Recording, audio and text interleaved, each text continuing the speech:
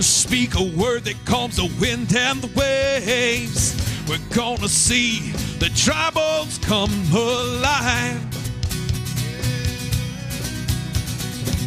We're gonna see the place where fire falls. Oh, Holy Spirit, tearing down these walls by the power of the resurrected Christ. King of heaven, come and fill this place with your presence. Let our hearts awake, we are desperate for your kingdom come. Breathe revival, let the darkness run. King of heaven, come and fill this place with your presence. Let our hearts awake, we are desperate for your kingdom come. Breathe revival, let the darkness run. Oh yeah. Oh, the King has come, the King has come with wild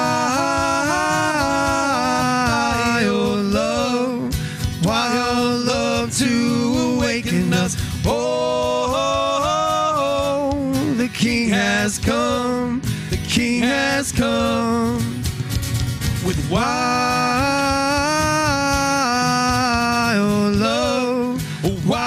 love to awaken us. Oh, the King has come, the King has come with wild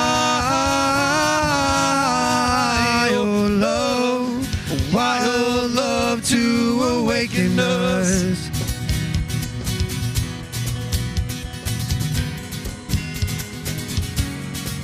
King of heaven, come and fill this place with your presence. Let our hearts awake, we are desperate for your kingdom come. Breathe revival, let the darkness run. King of heaven, come and fill this place with your presence.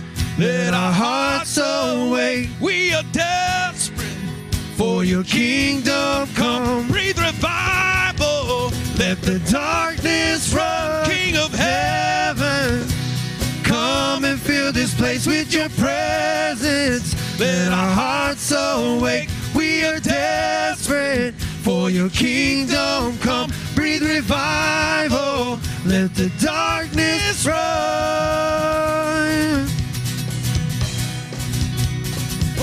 Oh, King of heaven, come and fill this place with your presence.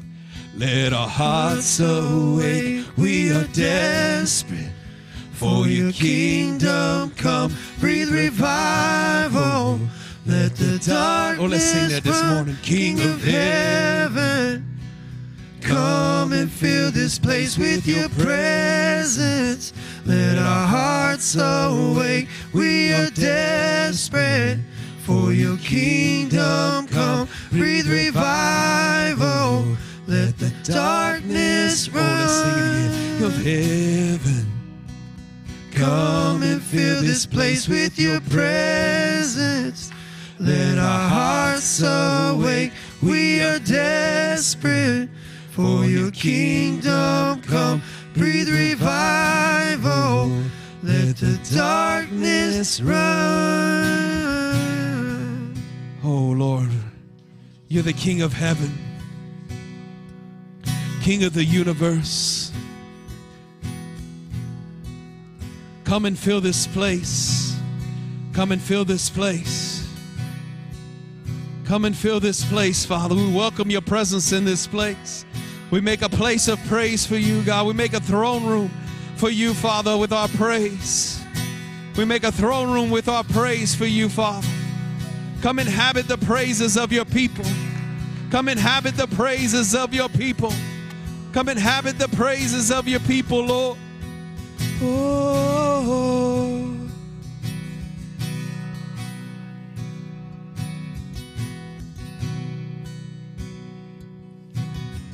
I'm calling on the God of Jacob,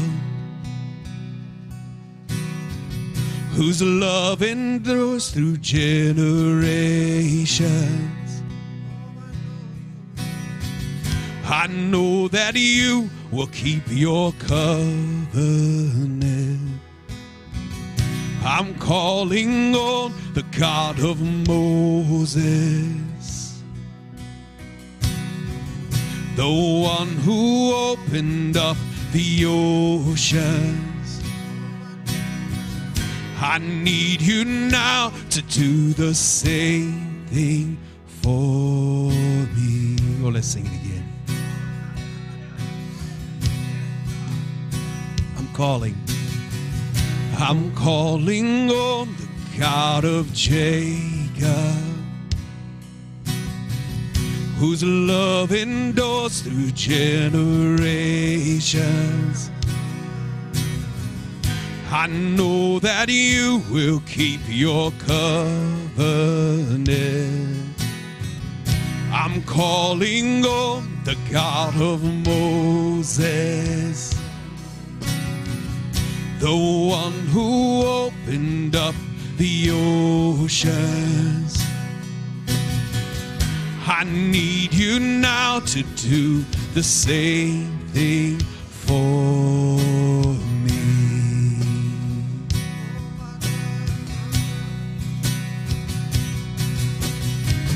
Oh God, my God, I need you. Oh God, my God, I need you now. How I need you now. Oh rock of ages, I'm standing on your faithfulness. Your faithfulness. Oh God, my God, I need you. Oh God, my God, I need you now. How I need you now. Oh rock of ages, I'm standing on your faithfulness.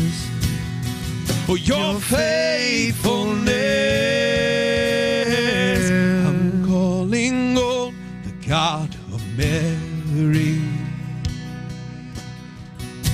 whose favor rests upon the lowly. I know with you all things are possible. I'm calling on the God of David, who made a shepherd boy courageous.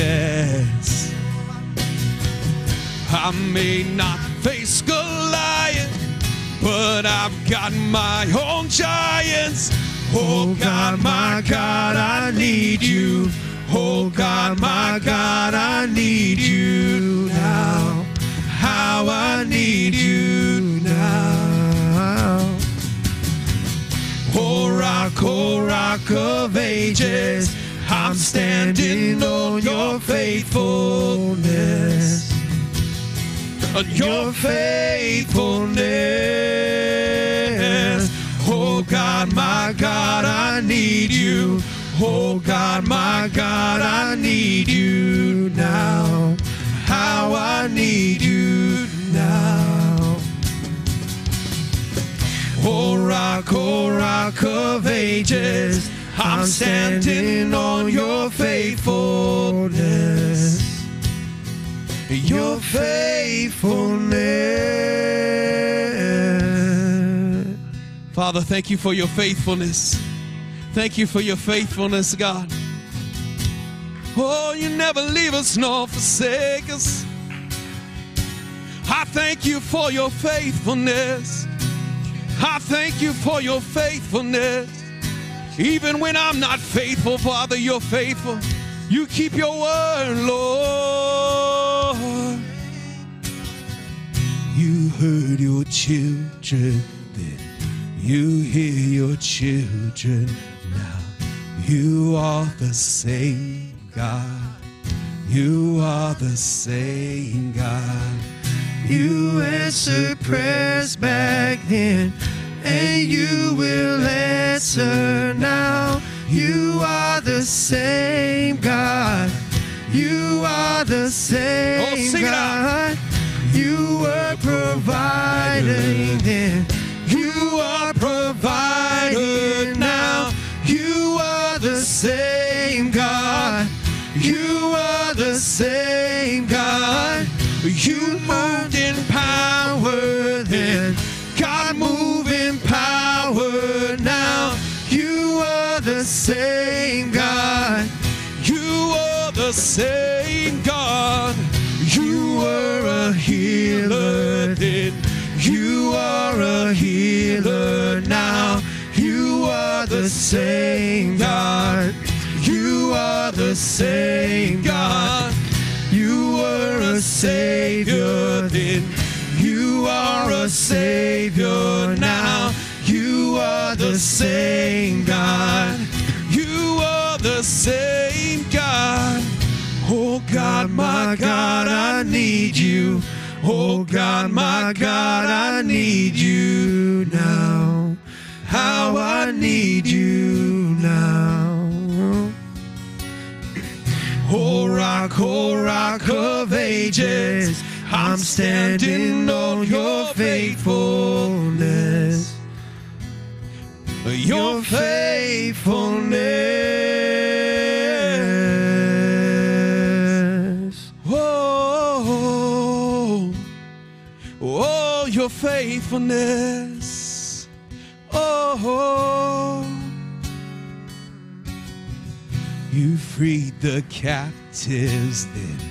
You freeing hearts right now. You are the same God. You are the same God. You touched the lepers then. I feel your touch right now. You are the same God. You are the same God. You freed the captives then. You're freeing hearts right now. You are the same God. You are the same God. You touched the lepers then. I feel your touch right now. You are the same God. You are the same God. Oh God, my God, I need you. Oh God, my God, I need you now. How I need you now. Oh rock of ages, I'm standing on your faithfulness. Your faithfulness. I'm calling on the Holy Spirit. Almighty river, come and fill me up again. I'm calling on the Holy Spirit. Almighty river, come and fill me up again. I'm calling on the Holy Spirit. Almighty river, come and fill me up again. Come and fill me up again. Come and fill me up again. Can you make that your prayer this morning? Come and fill me up again. Oh, come and fill us, Lord. Come and fill me up again. God, fill this place up. Come and fill me up again. We're calling on you, Lord. come and fill me up again. Father, you're faithful, Father. Oh, yeah.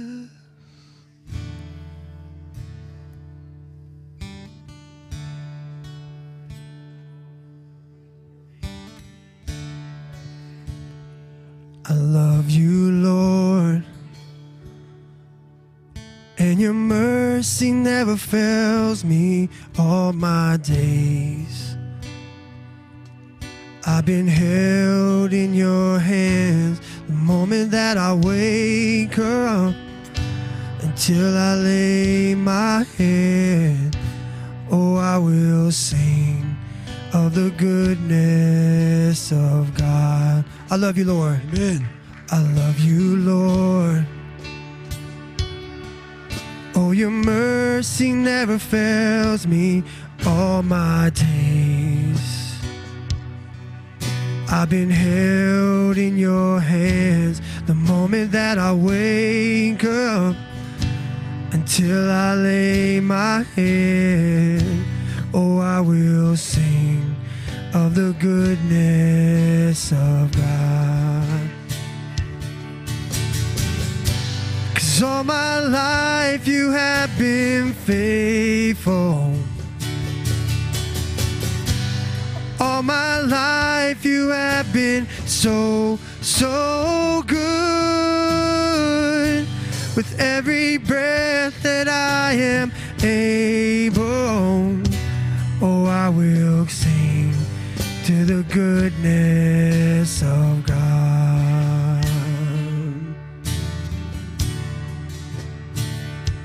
I love your voice, 'cause you have led me through the fire, darkest nights. You are close like no other. I've known you as a father, I've known you as a friend. Oh, I have lived in the goodness of God all my life. 'Cause all my life you have been faithful. All my life, all my life you have been so, so good. With every breath that I am able, oh, I will sing of the goodness of all my life you have been, yeah. 'Cause all my life you have been faithful. All my life, all my life you have been so, so good. With every breath that I am able, I will sing of the goodness of God. Your goodness. 'Cause your goodness is running after me. Oh, yeah. Your goodness is running after me. Oh, your goodness is running after me. Your goodness is running after me. 'Cause your goodness is running after me. Your goodness is running after me. 'Cause with my life laid down, I surrender now. I give you everything. Your goodness is running after me. All my life. 'Cause all my life you have been faithful. And all my life you have been so, so good.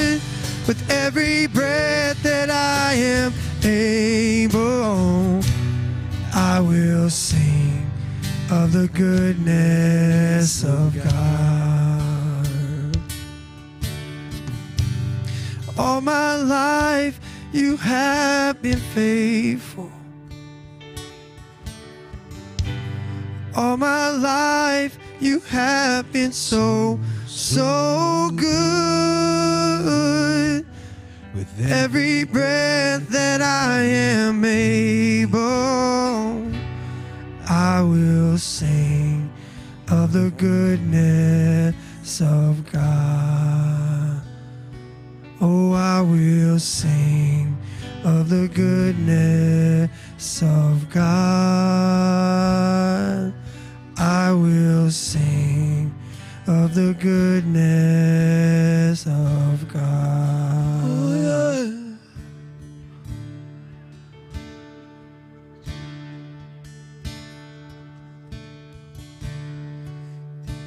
Oh, yeah.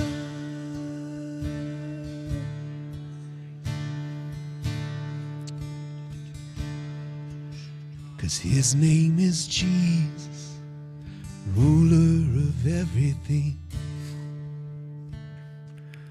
His name is Jesus, ruler of everything. His name is Jesus, ruler of everything. Can you say that this morning? His name is Jesus, ruler of everything. His name is Jesus, ruler of everything. His name is Jesus, ruler of everything. Oh, you're the King of Kings. His name is Jesus, ruler of everything.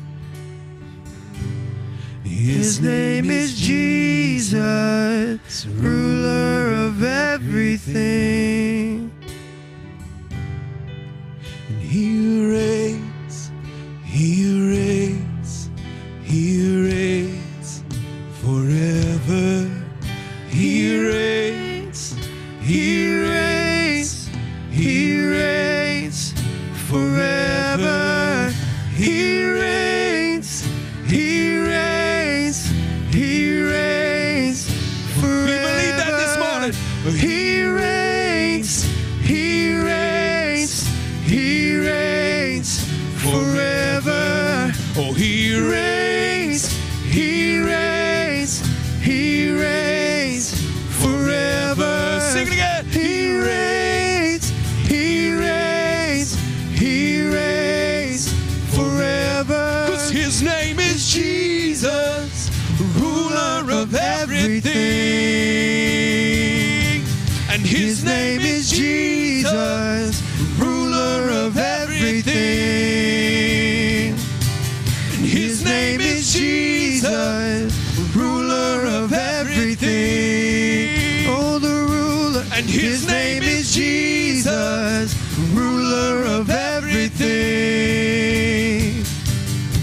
And he reigns, he reigns, he reigns forever.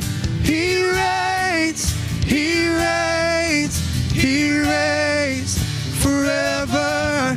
He reigns, he reigns, he reigns forever. His name is Jesus, ruler of everything.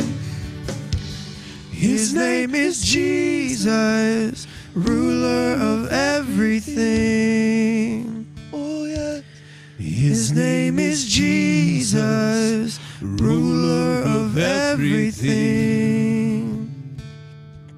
And his name is Jesus, ruler of everything. There is no one above you, Lord. His name is Jesus, ruler of everything. Oh, you're the name above all names. This is Jesus, ruler of everything. Oh, how great my God is. His name is Jesus, ruler of everything. There's no one like you, Lord. His name is Jesus, ruler of everything. Ooh. Ooh.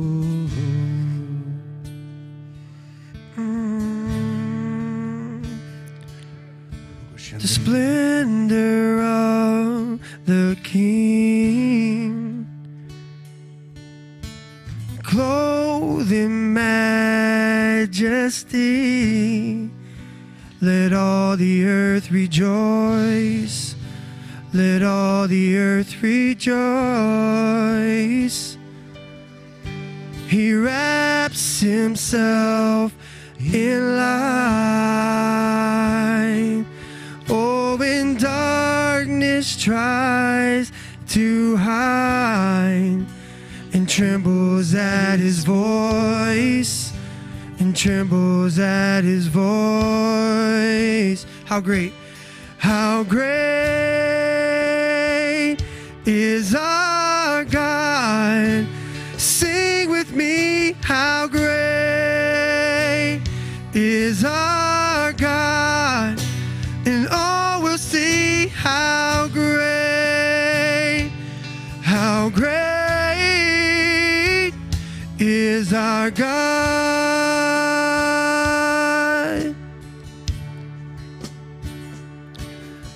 And age to age he stands. Oh, time is in his hands, beginning and the end, beginning and the end. Oh, the Godhead, 3 in 1. Oh, the Father, Spirit, Son, the Lion and the Lamb, the Lion and the Lamb. How great is our God. Sing with me, how great is our God. And all will see how great is our God. Oh, let's sing how great he is. Come on, church. How great is our God. Sing with me, how great is our God. And all will see how great is our God. Oh, come on, he's the name above every name. He's the name above all names. He is worthy of all praise. Oh, my heart will sing how great is our God. He's the name above all names. He's the name above all names. He is worthy of all praise. Oh, my heart will sing how great is our God. Can we sing how great our God is? Come on. How great is our God. Come on, church. Sing with me. How great is our God. And all will see how great is our God. Oh, come on, everybody. Oh, how great is our God. Sing me how great is our God. Oh, we'll see how great is our God. He's the name above all names. He's the name above all names. He is worthy of all praise. And my heart will sing how great is our God. Oh, he's the name. He's the name above all names. Oh, yeah. He's worthy of all praise. Oh, he's worthy. My heart will sing how great is our God.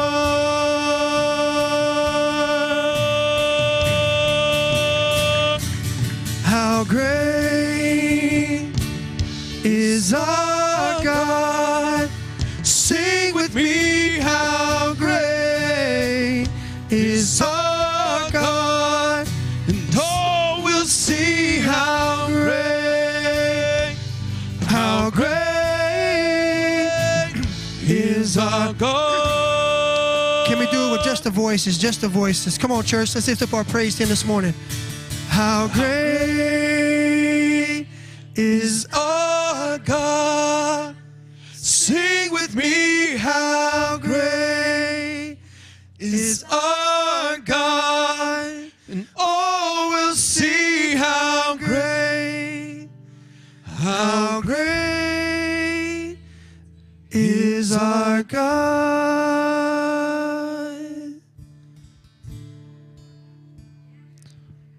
How great is our God.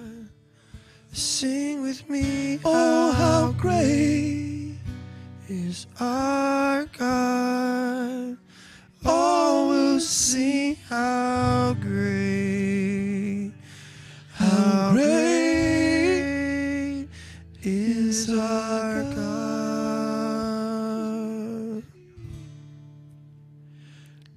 'Cause his name is Jesus, ruler of everything. His name is Jesus, ruler of everything. And his name is Jesus, ruler of everything. And his name is Jesus, ruler of everything. His name is Jesus, ruler of everything. Name above all names. And he's worthy of all praise. My heart will sing how great is our God.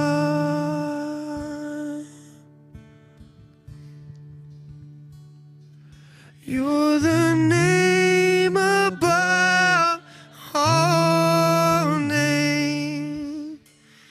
You are worthy of all praise.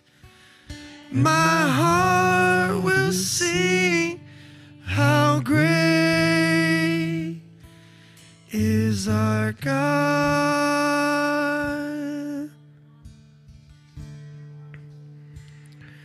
How great is our God.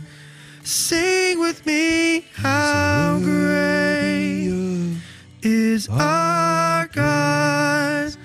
And all will see how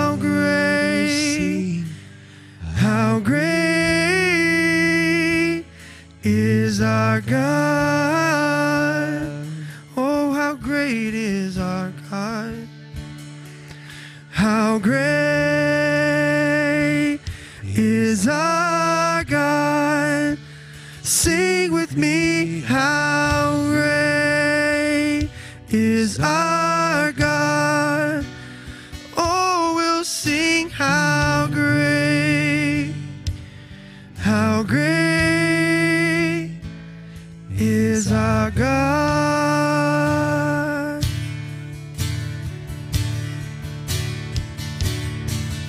How great is our God. Sing with me, how great is our God. And all will see how great is our God.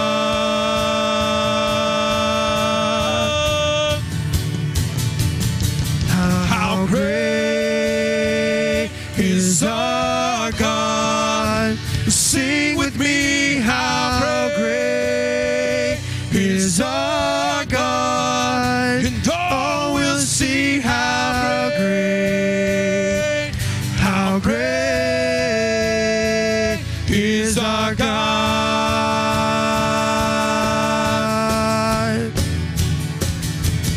He's the name above all names. Oh, he's Worthy of all praise. and my Heart will sing how great is our God.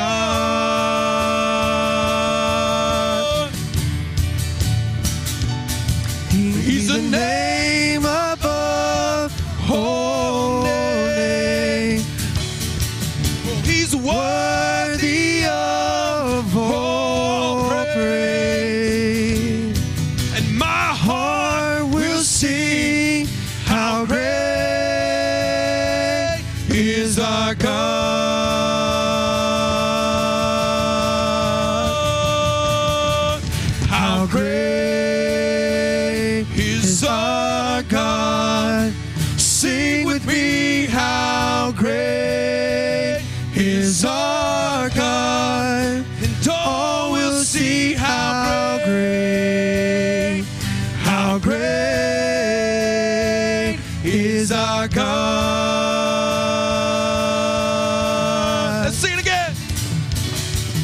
How great is our God. Sing with me, how great With all of is heaven, we our rejoice. God. And All will see how great You're great. how great is our God.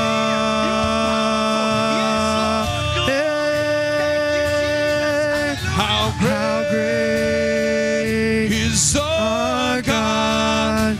Sing with me, how great is our God. and All will see how great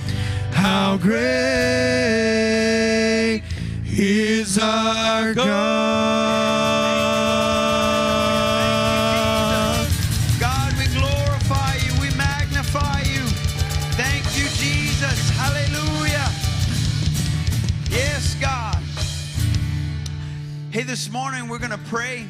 This is the time when we transition into prayer, and we're going to pray that God would restore families.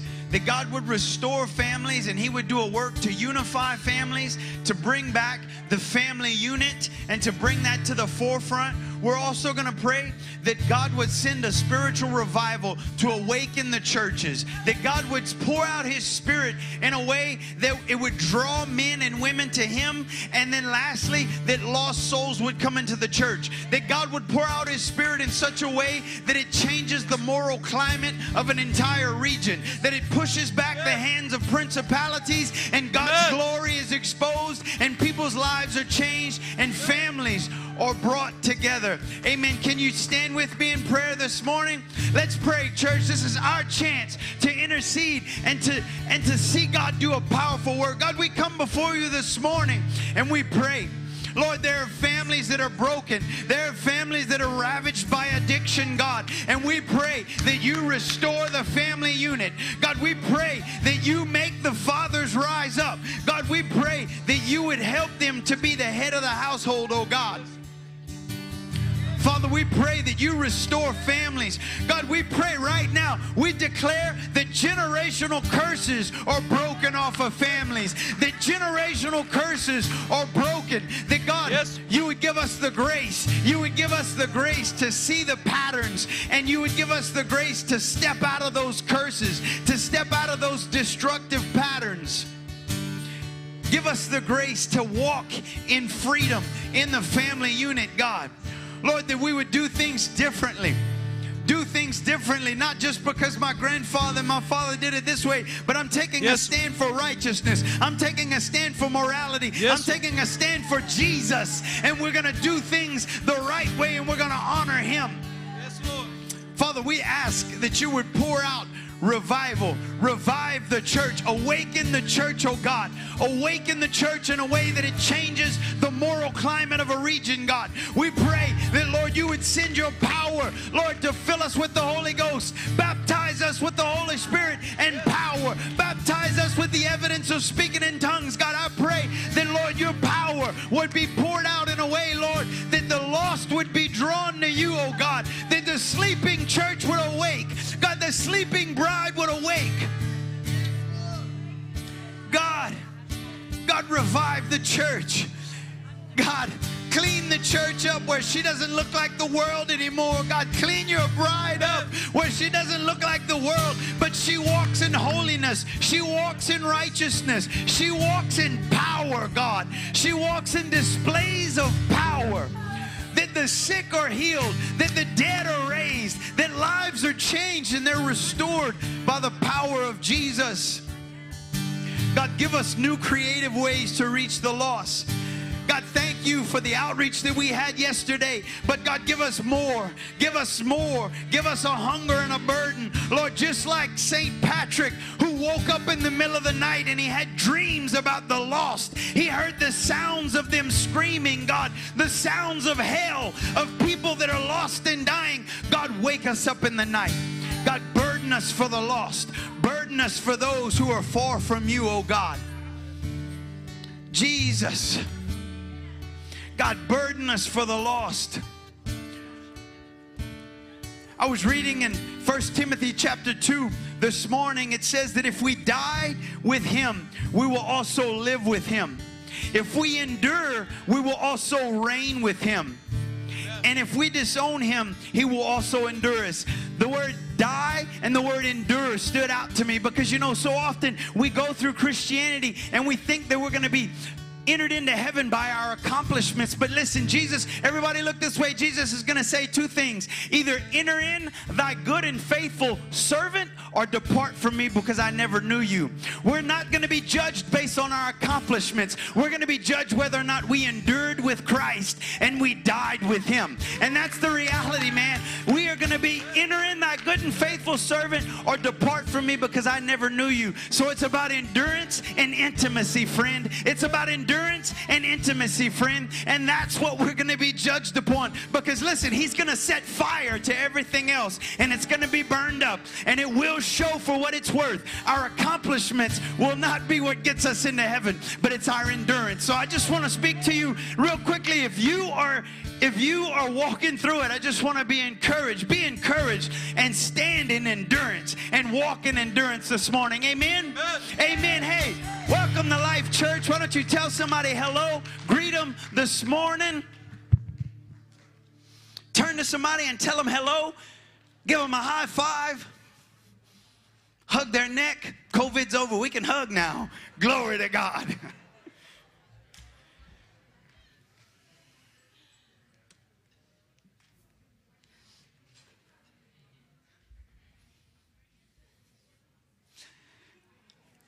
Want to welcome everybody watching by live stream. We're so glad you joined us this morning on the worldwide internet.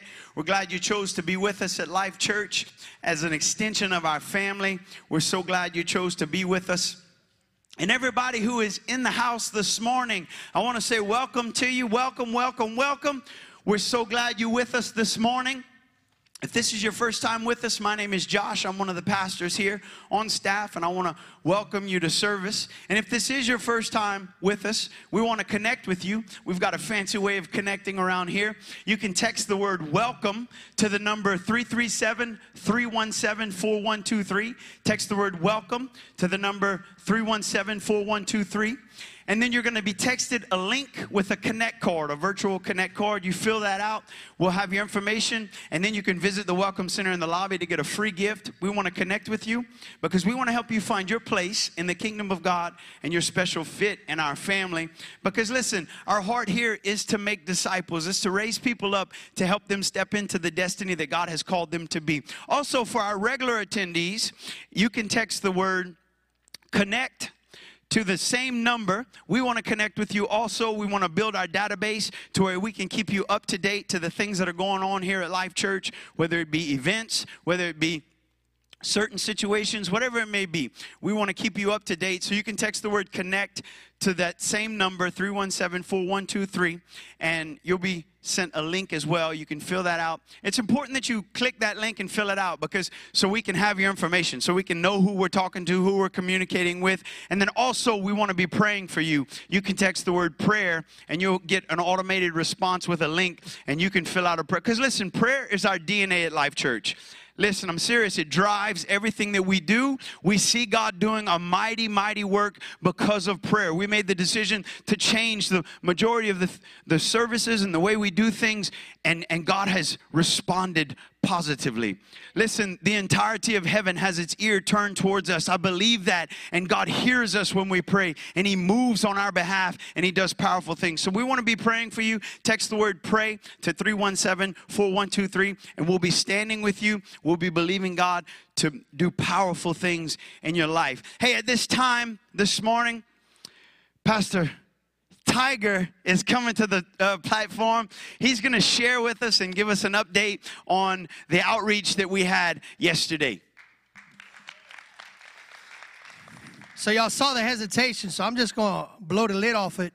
So my given government name is Murray.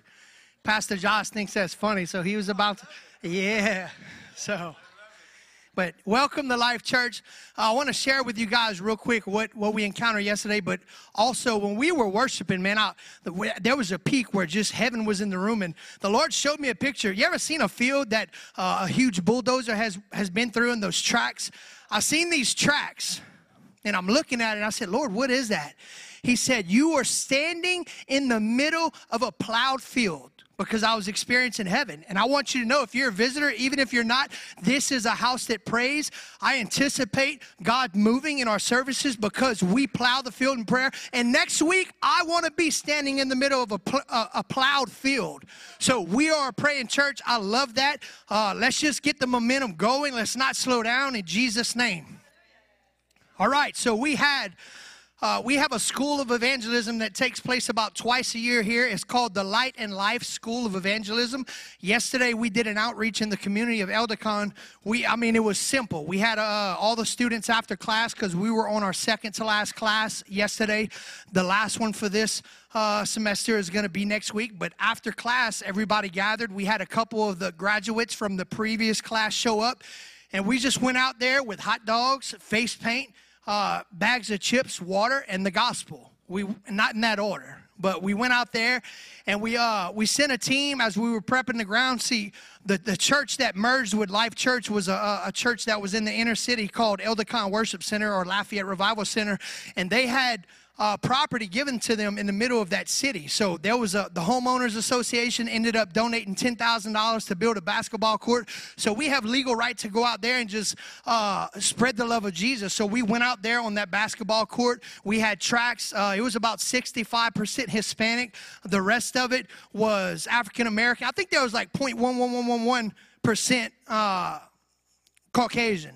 And it just so happened to be a young man that when we were in that community, this guy was knee-high to a grasshopper. His name was Jared, but he was always showing up, no supervision, never had shoes on, was always dirty, but he just kept showing up to services and events, and we developed a relationship with him. Well, he come out there 3 years old, where he came out there yesterday, but he was twice as tall as he used to be. I said, Jared. He said, hey, man, what's up? And I was like, you still out here? He's like, yeah, I still live with my grandma, this and that. And he went and hustled up a bunch of kids and drew them to and he said, he sent me his phone number. He said, tell me when you're going to be out here. He said, and I'm going to basically rally the troops. So we've got an evangelist on the ground out there, but we prayed for a couple of things that happened. We prayed that, because we knew there was a language barrier, so we prayed that God would send us an interpreter while we'd be there. We prayed for divine encounters. We prayed that God would clear the skies, because as you all know, it was raining yesterday, and he did all three of those things plus more. We had some of the students of the evangelism school giving their giftings and talents. We probably painted over 50 kids' faces yesterday. We reached out. We went door to door doing ministry. We had the kids come. We would read the tracts to them. And they had a little girl who came up, and they had a group of kids. And one of them, most of them were Hispanic. There was a couple of black kids, but there was one kid who he did not understand English. And I said, well, who's going to tell him what I'm saying? This little girl raised her hand. So we went through the tract. Page by page, reading off the pictures and stuff, and she told him every single thing that we said. She articulated to him in a language that he can understand. We had about 7 or 8 kids raise their hands to receive salvation yesterday out of that group. Amen. Me and Sam took a walk through the community. I'm telling you, we were walking towards this man, and as we were walking towards him, he was walking towards us with a cane. And I barely got the words out of my mouth that we were from Life Church in Lafayette. And he said, well, God sent you to me. That's what he said. And we got to pray with him. He received salvation. He was having some health issues. I got to be completely honest. I was focused on getting this man saved. And I thought we had accomplished our goal whenever he received Christ. He was like ripe. He was ready. I mean, he was ready for the gospel. And I was like, man, we did it. And then Sam just, boop. He said, well, man, why don't we pray for God to heal you? And I was like, I never even thought of that. And we did. So we prayed that God would heal him of kidney disease. We gave him the address to this church. He said he wanted to come. He got the live stream information. I hope he's watching, Mr. Larry. We bless you if you are, in Jesus' name. We just had such a powerful encounter with the kids in that community. And I know that one thing that they were doing before we left, they were saying, please, y'all come back more. We'd like y'all to come. Why don't y'all come more? Why don't you do this? We met some of the people that own some of the buildings in the community, and they were like, man, we need y'all out here. We need the church's presence in this place. And we had such a powerful time with those kids. We stayed out there 4.5 hours. I think we gave away over 100 hot dogs, right? That means they're hungry. I mean, hot dogs ain't that, when you can give away that many hot dogs they're okay. But I mean, but you think we were giving away filet mignon. They come, but they would stay. They came to the basketball court. They were playing Ring Around the Rosie on the chairs, or whatever, what they were playing, the chair game. I don't know, what is it? That's it, yeah, musical chair.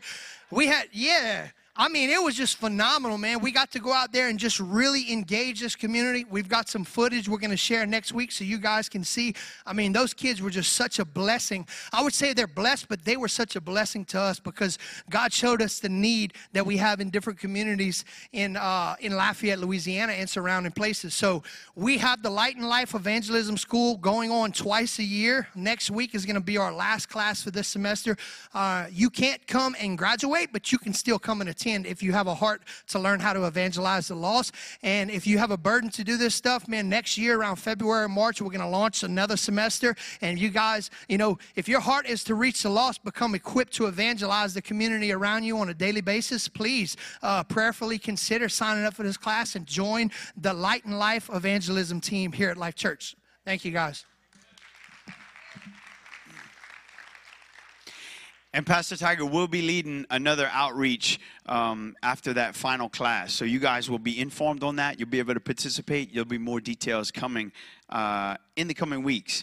Also, a couple of more announcements. I want to remind you guys about the membership form in the lobby. You can visit the Welcome Center and sign up to be a member of Life Church. And what that means is on November 20th, we're going to be doing a class before service and kind of give you information about what it means to be a member, what that looks like, give you a copy of the bylaws, some more information. You could take that home, process that, because it will be drinking out of a fire hydrant. So just saying that. But so yeah, you can check that out. Visit the Welcome Center, sign up, and then take the class, and then find out what that means. Also, next Sunday is Coffee and Fellowship. I was thinking this morning, that's a great opportunity to bring a friend. Like, you bring a friend, get them some free coffee, get all jacked up, talk to them about a bunch of stuff. So you don't want to miss that. That starts at 9:45 next Sunday. It's going to be great. Be there and nowhere else. Also, save the date. Look at somebody and say, save the date. Save the date, save the date, save the date. December 10th is going to be our women's Christmas party. So that's all I got to say about that. We're going to be giving more information. That's over a month away, so we got time, but save the date, because December 10th is going to be our women's Christmas party. The location and the time will be given a little bit later. My wife's looking at me like she wants to kill me. 2 Corinthians 9, verse 6 through 8 says, each of you should give what you have decided in your heart to give, not reluctantly or under compulsion, for God loves a cheerful giver. Hey, here at Life Church, we've got 4 opportunities for you to partner with the Lord in giving. We've got boxes on the back wall. We've got a text to give feature. We've got a giving feature on our website. And we've also got a Life Church app. So we want to afford you guys every opportunity to partner with the Lord in giving. Also, I want to remind you guys, hey, you don't want to miss next week, because next week we will have a testimony about groups. So we're going to share a little bit more about that next week. But you all know him. He needs no introduction. Pastor Bob.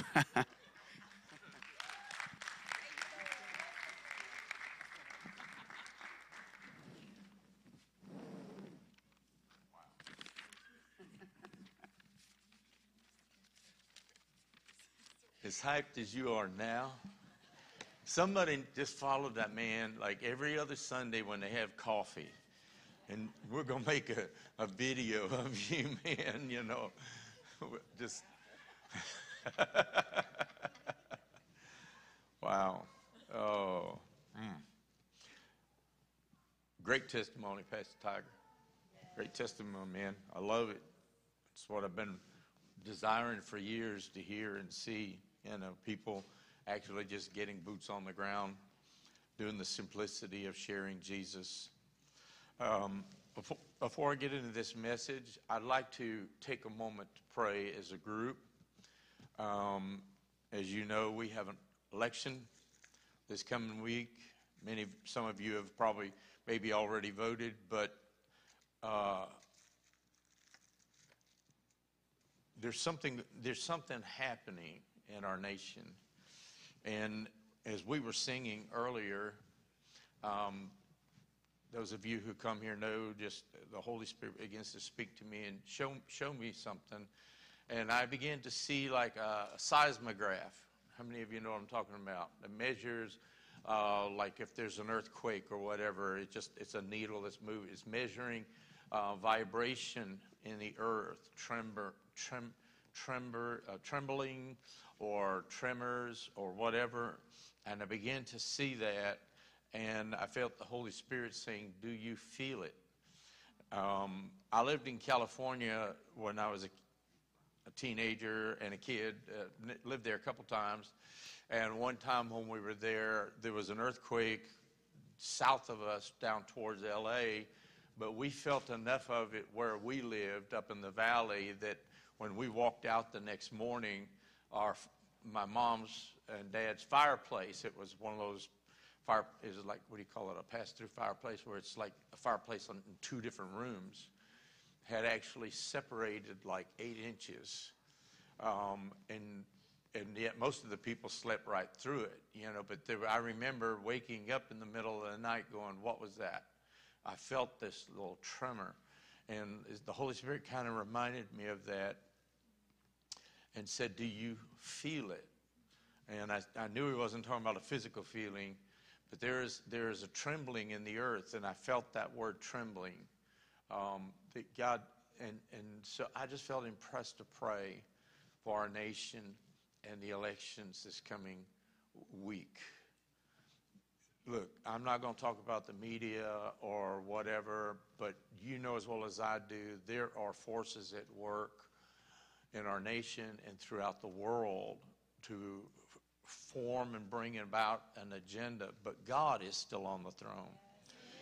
And he has a purpose in what he's going to do. And I just sense that he's saying, pray. Can you feel it? There's like an undercurrent of something brewing. And I sense that this is going to bring some things to the surface. So can we take a minute to pray? Heavenly Father, you are the God above all gods. You sit upon the throne. You have not abdicated your position. And your word has gone forth and your word has decreed from the beginning of time through the end of it. God, there shall not be a change in it. And you founded this nation for a purpose. And yet, God, we became wiser than you and we rejected you. And now we have reaped the very fruit of the poisonous tree. But God, the tree that you have set before this nation and that in your church is not a poisonous tree, but it's a tree of life. And Father, I just sense that you're saying there is an undercurrent of change. There's an eruption that's about to take place, and the forces of good and evil are meeting on the field. But God, you will not be defeated. And so we simply pray, Lord God, that you would speak to the hearts of men and women. I realize that not every person in this nation believes in you or thinks through the lens of Scripture. And yet, God, you deal with the heart, and then you speak to the mind. And through it, Lord God, you are able to raise up kings, and you are able to bring them down. You are able to raise up legislators, and you will bring them down. You are able to raise up governors and judges and Congress officials and bring them down. And so, God, you have put that power within the voting booth of our nation. And I pray that you would move upon the hearts of people. I don't care if it's in a state that's declared blue or a state that's declared red or a state that's declared purple. God, people are people, and they will flip the switch. They will punch the ballot. They will do whatever it is. And I just pray that you would speak to their hearts, open their eyes, and give them understanding that their vote counts, and that it is imperative, Lord God, that our nation seek you and your righteousness and your principles, Lord God. You work through kings, you work through legislators, you work through governments. But God, the power in this nation is in the hands of the people. And let the voice of the people be heard. For your glory and for your kingdom purposes, we pray. In Jesus' name, amen. Amen. I'm reading from 2 Samuel, beginning with chapter 23. And I mentioned this last week, that as I ministered last week, that God had begun to speak to me about this principle. And so we're going to read several verses of scripture here. It says, 3 of the 30 chief men went down at harvest time and came to David at the cave of Adullam. And the troop of the Philistines encamped in the valley of Rephaim. And David was then in the stronghold, and the garrison of the Philistines was then in Bethlehem. Let me just kind of point this out. What's happening here is that David and his mighty men of valor, which the Bible says earlier were all the distraught, all the depressed, all the distressed, came to David. And yet in that time, God used them and turned their hearts. And they are later known in the scriptures as David's mighty men of valor. So people who were distressed, people who were just distraught, people who were just just wrung out by the things of life or whatever, came to David when he was in a cave. Even though he had been anointed to be king or earlier, they came to him, and God did a transformation process. So if you're distraught, you're distressed, you're depressed, you're in a bad place, guess what? You're in a good place for God to be able to turn your life and completely turn it around, okay? And so David was in his stronghold, but the Philistines had basically cut him off and surrounded the city of Bethlehem. And this is where David finds himself, okay? So then it goes on, it says, and David said with longing, oh, that someone would give me a drink of water from the well of Bethlehem, which is by the gate. Now, this is not just any drink of water. It's not just by any well. He's longing for a drink of water from a specific well. I don't know what it was, but it must have had a unique taste or flavor. Or, I mean, how many of you have tasted bad water before? I remember years ago, we lived in Central Florida, and the water that came out of those faucets smelled like rotten eggs. And I remember up in Indiana, we were in a pastor's house, and when they would turn on the water faucets, it was like sulfur. The smell just filled the whole house, and they would take these pills and dump it in like their iced tea or whatever it is they were making to try and get this taste out of the water. And it was even worse when you turn the hot water on, like to take a shower. It was just like increasing that smell.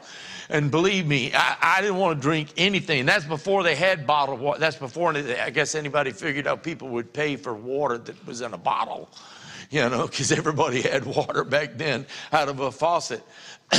So I don't know what it was. So I've tasted bad water, and I've tasted mediocre water. You taste it. You know, I've gone to restaurants where I order water, and when I taste it, I'm going, When I was in the restaurant business, the first thing I did is I put like a $10,000 water filtration system in so that the soft drinks tasted phenomenal.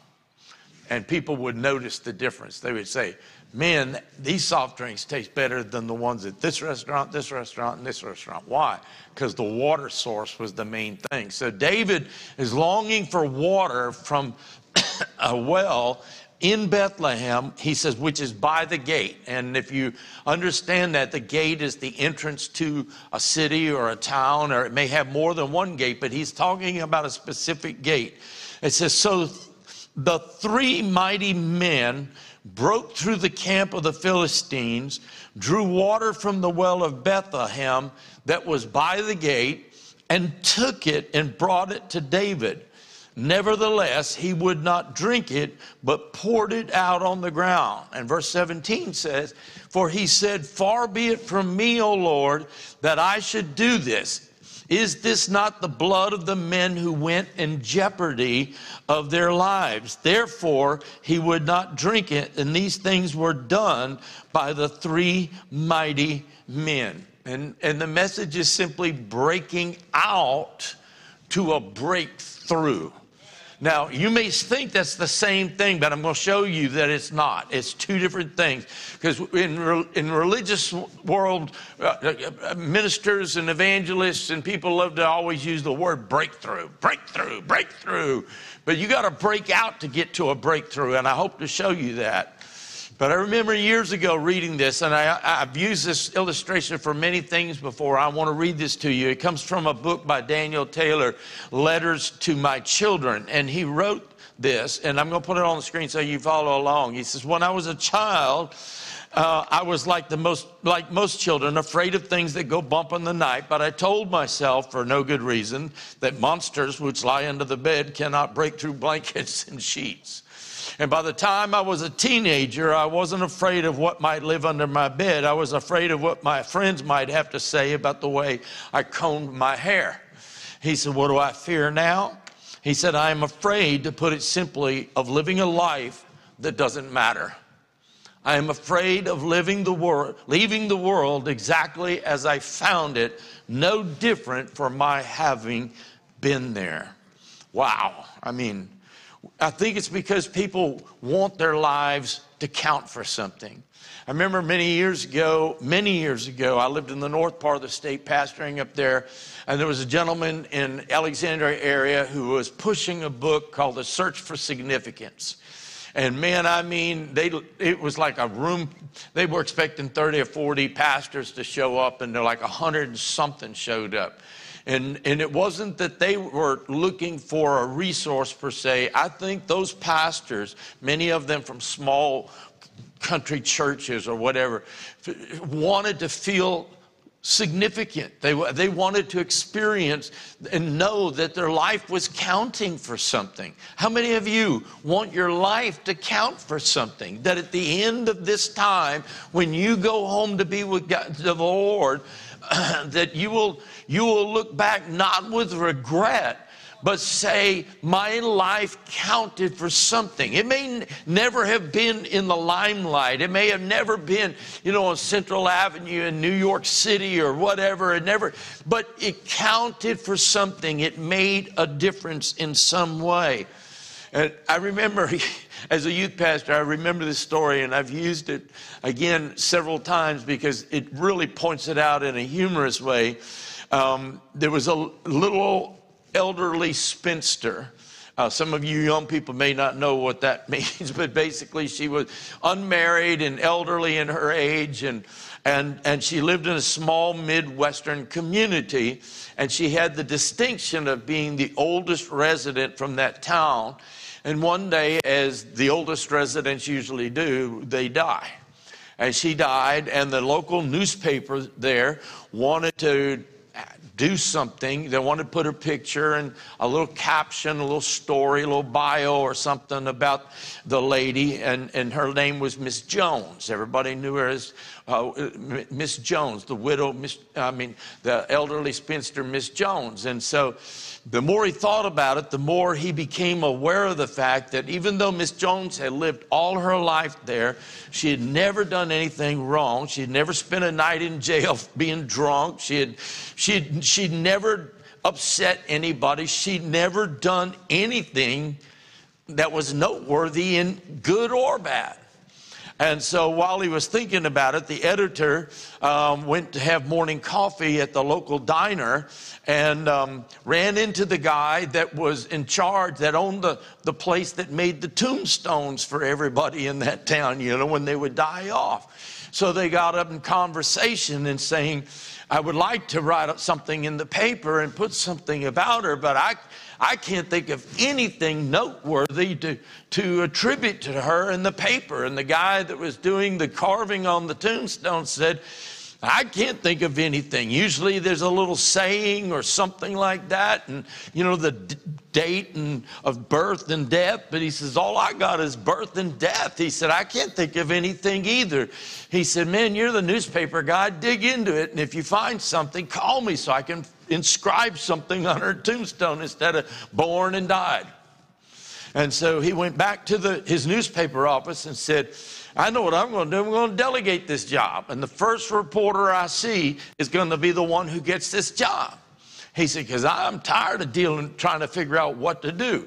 And so the first reporter that he sees is the guy that writes the articles about the local sports teams, the sports writer.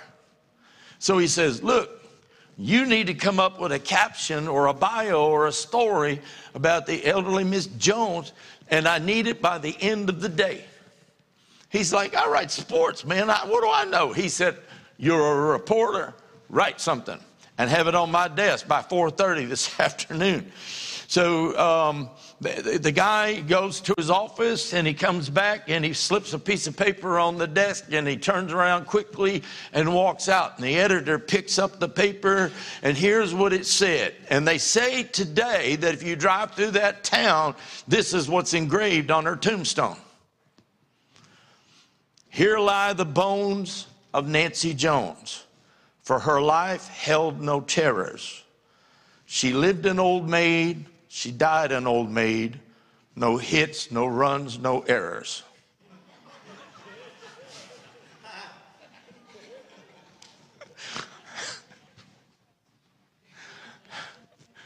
I mean, he did the job, didn't he? But I mean, if you read that, man, you know, you're thinking, they didn't do anything. You know, you want your life to be of significance. So I want to look at a few things in this passage of scripture that we looked at and talk about how to break out to a breakthrough, okay? There's some ingredients here. And the first one deals with the timing. The timing. The timing at this time in David's life, Saul's defeat and death. King Saul was defeated. He died. One kingdom had been defeated. One kingdom was rising up. And what I've learned is that in my lifetime, and I've seen it in other people's lives, that the time that a breakout usually occurs will have something to do with a personal defeat, where you've hit the wall, something's happened and in your life, or you've hit bottom, or wherever it is that you've hit. I mean, I call it a personal defeat, okay? Or a personal time of discouragement. You know, people say, well, I'm a man of faith, or I'm a woman of faith. Good for you. But I guarantee you there have been times that you've walked through the valley of discouragement for one reason or another. And if you say you haven't, you're a liar. Anybody who's never been discouraged, raise your hand. Thank you very much. Another time is a time of turmoil. You're not discouraged, but it's like everything. I mean, everything. Say everything. Everything. I mean, it's not like everything. It's like everything I touch, everything I do. I just look at it and something goes wrong. It's just like, what's going on? It's a time of turmoil in your life. Another one is a time of personal upheaval. What do I mean by that? I mean, I'm saying that everything was rocking along great, but all of a sudden there's an inner discomfort. There's something like stirring. You can't put your finger on it. You don't even know how to voice it or tell anyone, you know. And honestly, sometimes like that, you turn to your spouse and you bark at them, you know, like what's wrong with you? Nothing. Just leave me alone. You know what it is. There's just this.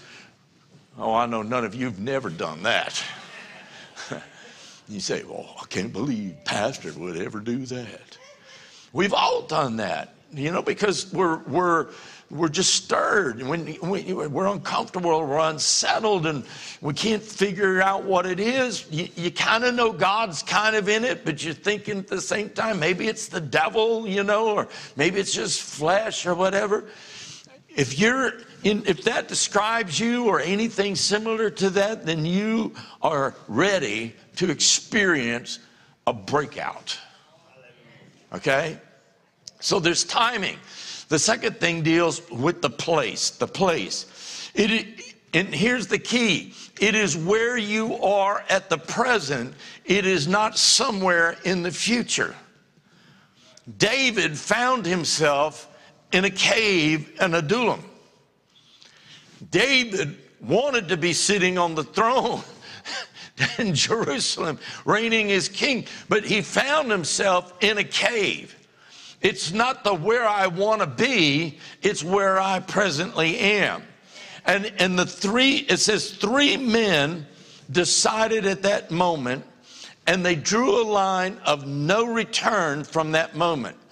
And until we come to a place where we decide that we've had enough, or we say enough is enough, we usually won't do anything. They say there are a few things that will cause a person to change from where they are and to break out. And one of the key things that I've seen over time is when the pain of change is less than the pain of staying where you are, that's when a breakout will come. When you finally say, I can't take this anymore, you're willing to say, whatever it takes, I will get back to that place. Does anybody know what I'm talking about? I'm just telling you, until we get there, there has to be a place of resolve. There has to be a place where we say, I'm drawing the line. This is it. I'm not going. We draw the line, step across, and say, I'm not going back. I'm not looking back. I'm not shrinking back. I don't know where it's going to lead me, but I have to do this. The third thing is there is a desire for a breaking out. There has to be a desire. You can look at somebody that's stuck. Has anybody ever just been stuck in where you're at? I mean, you're just stuck. It's like a rut. You know, I don't like ruts. I heard years ago that a rut is nothing but a grave with both ends kicked out. Yeah. Years ago, before they had the highway that would go from the United States up to Alaska, you'd cut through the Yukon area. Before it was paved, it was a gravel, dirt, muddy road. And there was a sign before you'd go up there. It would say, pick which rut you want to drive in because you'll be in it for the next 900 miles. It's true. And a lot of people are there. The Bible says that David longed for the taste of water from the well by the gate in Bethlehem. What did it say? Oh, how I would love some of that good water from the well by the gate in Bethlehem. The word love is the word phrase to long. He longed for, okay? It means to wish for, covet greatly, desire, lust after. In other words, he was just like, there won't be any other water that will satisfy what I long for at this place in my life. It means to long for with every ounce of your being. David remarked longingly to his men, and it came from remembering better days or hearing of better days in someone else's life. There have been times in my own walk with the Lord over 50 years that I've said to myself, how did I get here? What caused me to be in this place? I remember many years ago, I was pastoring outside of West Monroe in a little community called Luna. There was a flashing light, there was an elementary school, and one little convenience store, mom and pop convenience store, and probably 8 or 10 churches. It's outside West Monroe in the country. And I remember one night with my best friend who's gone to be with the Lord now. We were sitting outside. We'd spent the day together. Our families had spent the day together. And we were sitting outside. Man, when you're in the country and there are no street lights, can I tell you, you could see every star in the heavens on a clear night. And it was a cool, crisp night. And I remember we sat down on the parking curbs right there, you know, in the parking lot of the church. And I began to talk about what God had done, how my wife and I in 1985 left a church where we were very well taken care of on staff. And we left, and God spoke to us about starting a church in a community 28 miles away where there was no gospel witness at all. And I talked about how we went out there and we started in a home, and it grew into a church. But God had told me for the first 2 years, you're not to take a salary for 2 years. And I said, God, how do I do this? How do I provide for my family? I've got children and my wife, and how am I not supposed to get a job or something? Because where I learned math 100 times nothing's nothing. And when I had met with the committee to decide whether or not we could go and start a church out there, they said, well, the way we usually do it is take 70% of whatever comes in the offering. I said, well, if we get a building, we got to pay rent, and then we got to pay utilities and insurance. And I said, I will not take any income until the bills of the church are met. And so I said, how, God, am I supposed to do this? And I told my friend, I went through story after story, how for 2 full years, almost to the day, I didn't take any job, and how God provided for my family. And we sat there, and I remember Mike looking at me and going, wow, I wish I could live like that. And all of a sudden it hit me. I don't know if God called me to do that today, if I could.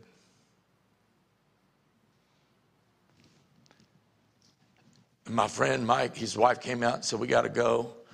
Donnie and Mike and the kids got in the car and left. And my wife says, it's cold out here, let's go inside. I said, I'll be in a minute. And I sat on the curb out in that little country looking at the stars in the sky. Felt like Abraham, where God took him out and said, count the stars. Your seed will be like the stars. And I remember crying and saying, God, I'm so ashamed.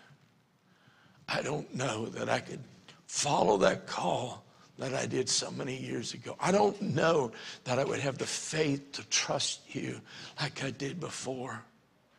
I said, God, whatever it takes, get me back to that place. I'm just going to warn you, that's a dangerous prayer. Because God keeps a good record of prayers. And it came from remembering days where God did miracle after miracle after miracle after miracle. Or maybe you've heard other people tell stories and you go, I wish my life could be like that. Until we come to a place of resolve where we say, no more someone else's story. You will not break out. See, the devil would have us be so busy and stay so confused that we never stop to realize what our present situation is, or to remember when there was a better time in life. And you and I must have the desire that causes us to rise up on the inside of ourselves and declare, I was not created to live in defeat. Oh, how I long for the living water that comes from the stream that bubbles up from the well of salvation. Lord, I can't live without that fresh spring of water in my life. I will not live anymore without it. That has everything to do with the degree of desire you possess. David desired water. Water is simple, and yet that water came from a specific well, from a specific location. And you know what? Water may be simple, but it had value to David. And I'm just telling you, the degree of desire equals the value we put on something. The value. David's men loved him so much that they counted their lives worthy, a worthy price to pay for, to get the water that their commander and king so desired. They could have made every argument against it, said there's no way we can get out, there's no way we can get in, there's no way we get back, we're going to get caught, strategy. I mean, these are military men, these are mighty men of valor, but there was not one thing that they held back to get that water for David. And if you or I desire a breakout in our lives, there is nothing that can hold you back from God. You have that decision. I can't make it for you. I can't lay hands on you. I can't impart it to you. I can't do it. It has to rise up on the inside that you go, oh, that I long for the time when God would move in my life, when God would speak to me, when God would burn his desire in me, when I would long for the minutes and the time and the hour to be with him. God, I desire that. You must determine that it is worth everything to get it. General Douglas MacArthur, he said, it is fatal to enter any war without the will to win it. Makes sense. Why would you enter a war? Why would you go up against an enemy? Why would you risk men's lives? Why would you do that if you're not willing to win it? And that brings me to the next ingredient for this breakout to take place, and that is the object of desire. Verse 15 says this, David remarked longingly to his men, oh, how I would love some of that good water from the well in Bethlehem by the gate. David longed for water. It's a requirement for life. But not just any water. It was water from the well, from that gate, near the gate in Bethlehem. Bethlehem means house of bread. And Jesus told the woman at the well in Samaria in John 4:10, he said, if you only knew the gift of God has for you and who you are speaking to, you would ask me and I would give you the living water. And that same statement is in place today in 2022 for every single one of you and for me. If you only knew, God says, if you only knew the things I long for to give you, if you only knew the desire I have, if you only knew, we quote the scripture, we have no idea the things that God has in store for us. Well, then how about press in and let's find out? But we sit around like somehow God's going to drop his blessings on us like ripe peaches out of a tree.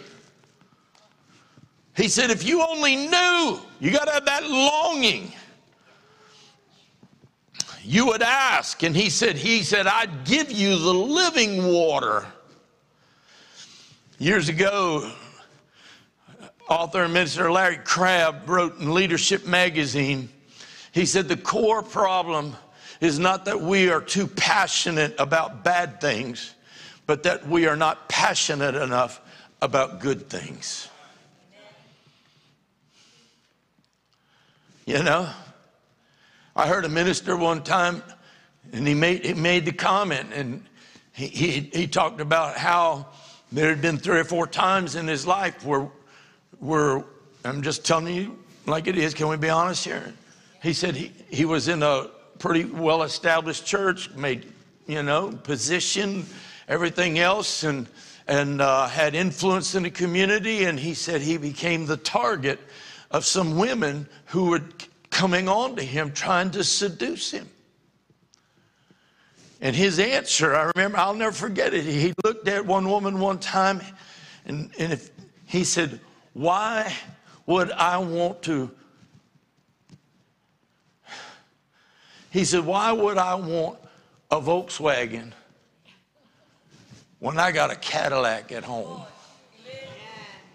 Now, they didn't have all them fancy cars we got now, I mean, we got brands of cars now that they didn't even have. But he said, why would, and she said, well, I never, and he said, and you never will. Because that's the way he looked at it. I mean, in his mind, he understood.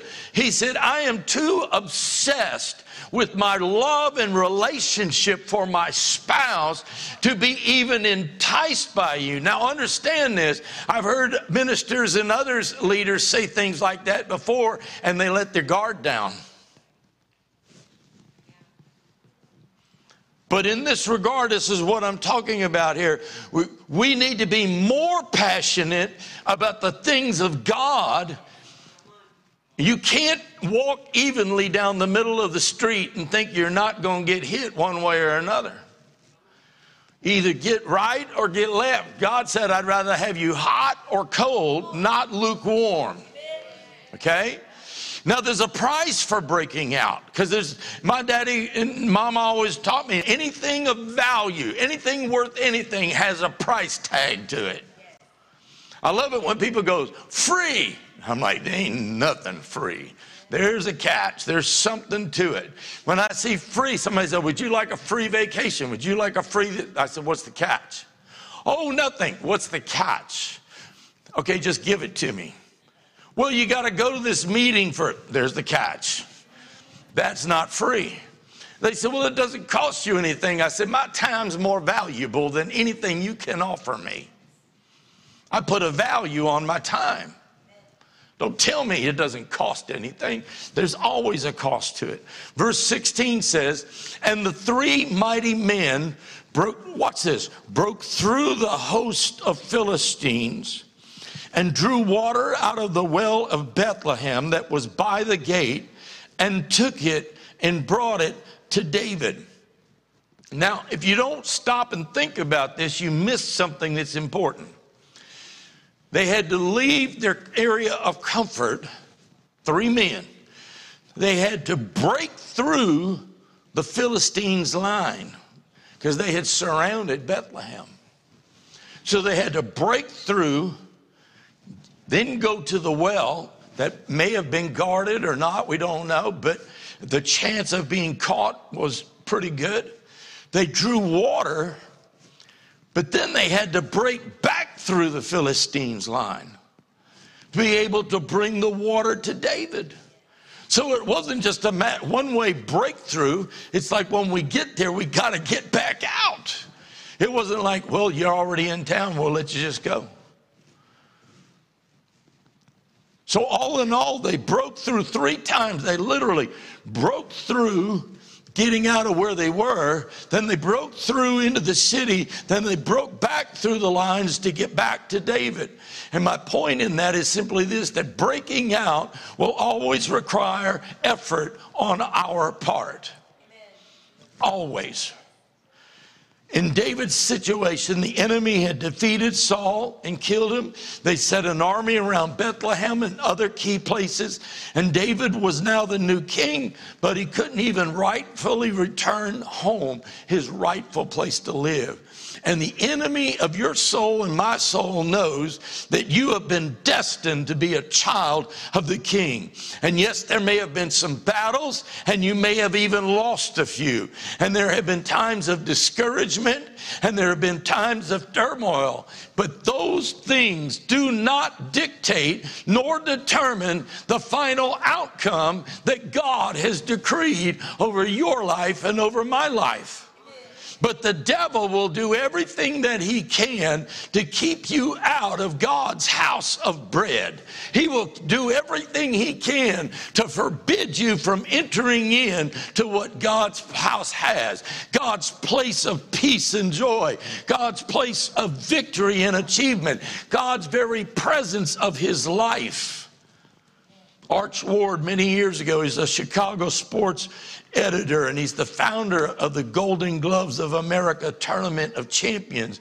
He said this, he said, the most difficult part of getting to the top of the ladder is getting through the crowd at the bottom. Everybody says they want to, but how much do you want to? Are you willing to break out? Because that brings me to the next point, and that is not everyone wants it. They may say so, But that doesn't mean they do. Look at this verse again in verse 16. So the 3 mighty men broke through the Philistines' lines.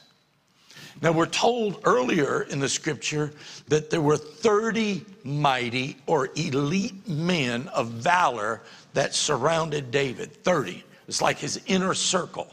Okay, there was many men of war, warriors who were good at using swords, spears, archery, whatever. But there was like 30 in that inner circle, okay? And when David made this cry of longing, I believe that all 30 of those men in that inner circle surely had to hear what David's longing was.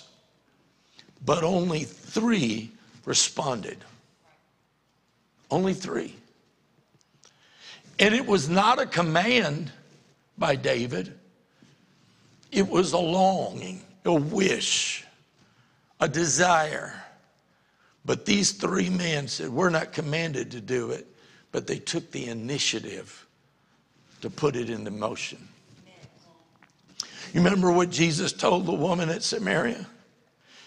Again, if you only knew the gift God has for you and who you are speaking to, you would ask me and I would give you the living water. I meet people every day that have some desire, but the desire, or the desire, however you want to put it, to go after God with all that is within them is not there. You know what I've learned? People want somehow for someone to lay hands on them and impart a desire into them. You can sing about the desire. You can talk about having a desire. You can have someone, you say, what do you need prayer? I've just prayed that God, that I would have a desire for God. They could pray that you'd have a desire for God, but can I tell you, until you decide and you resolve within yourself that I am going to do whatever it takes, no matter who comes around me, nobody's going to stop me. Nobody's going to talk me out of it. I am going to go after God with everything that is in me. It doesn't matter if whoever lays hands on you, pulls the rug out from under you, speaks in tongues, prophesies, or whatever. It doesn't matter. I'm just telling you. You say, oh God, we pray for revival. The old song says, Lord, send a revival, but let it begin with me. I can't pray for revival for you. I could pray for revival for you. But guess what? You're going to have to decide, what price is it worth? What's the value? What's the cost that you're willing to pay? What is it you're going to have to change in your life? What is it in your schedule you're going to have to eliminate or move away? What is it you're going to have to add? What is it you're going to have to do? What is it? Because until you get to the place of longing and resolve, it said, oh, that I long for. Don't ask me to come pray for you.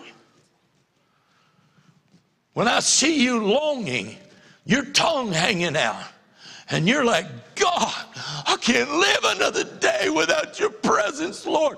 You know what? You can have someone pray for you and lay hands, but when you get to that place, God will meet you right there. And that's what you need. You need the Holy Ghost to do it. And I believe that's getting ready to happen in just a few minutes in some of you. I'm just telling you. Jeremiah 29, verse 13 and 14. You will seek me and find me when you seek me, what? With all your heart. I will be found by you, declares the Lord, and will do what? And will bring you back from captivity. You know what that captivity is?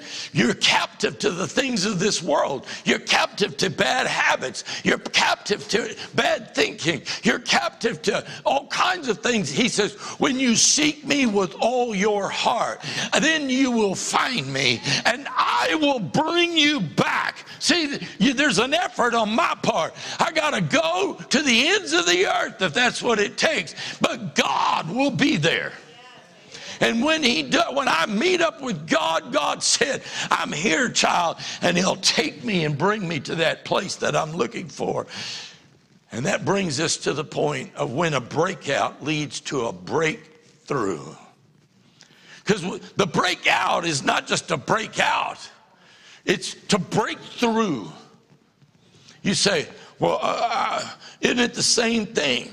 See, everything we've talked about is breaking out from the domination of bad habits, breaking out from the rule of improper thinking, breaking out from the control of fear and anxiety, breaking out from wrong attitudes. But the end result is the breakout leads to a breakthrough.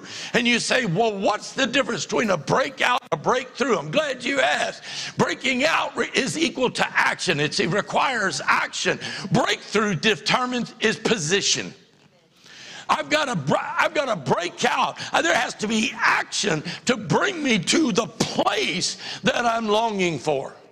The place that I long for in God. That's what God's wanting to do. He said, I got a church of people who sit around and go, Lord, we want this. And Lord, we want this. And Lord, we want this. As if it's all up to him. But he said, when you seek me with all your heart, and when you come after me with all your heart, I will be found of you. And I will bring you out of that place of captivity. And he's not bringing us out of captivity to another place of captivity. He's bringing us out of captivity into a place of liberty, and he's going to set us free. So we think some miracle evangelist is going to lay hands on it. And I'm not downplaying any of that. Don't get me wrong. But we live in a society where we want instant results with little effort.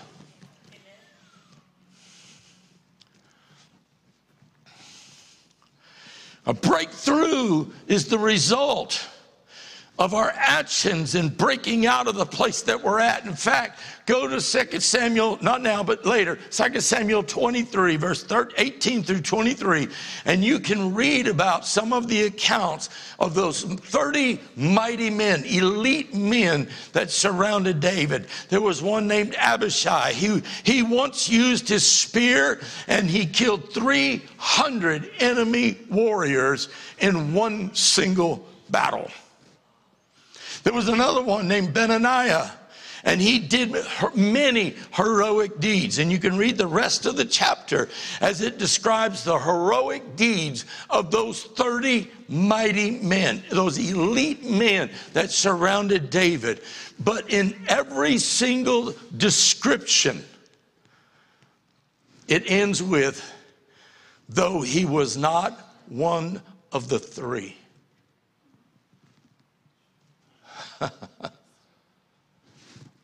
Killed 300, one spear, one battle. Surely he ought to be at the top of the list. But he was not one of the three. All the heroic deeds listed, but he was not one of the three. He was not one of the three. He was not one of the three.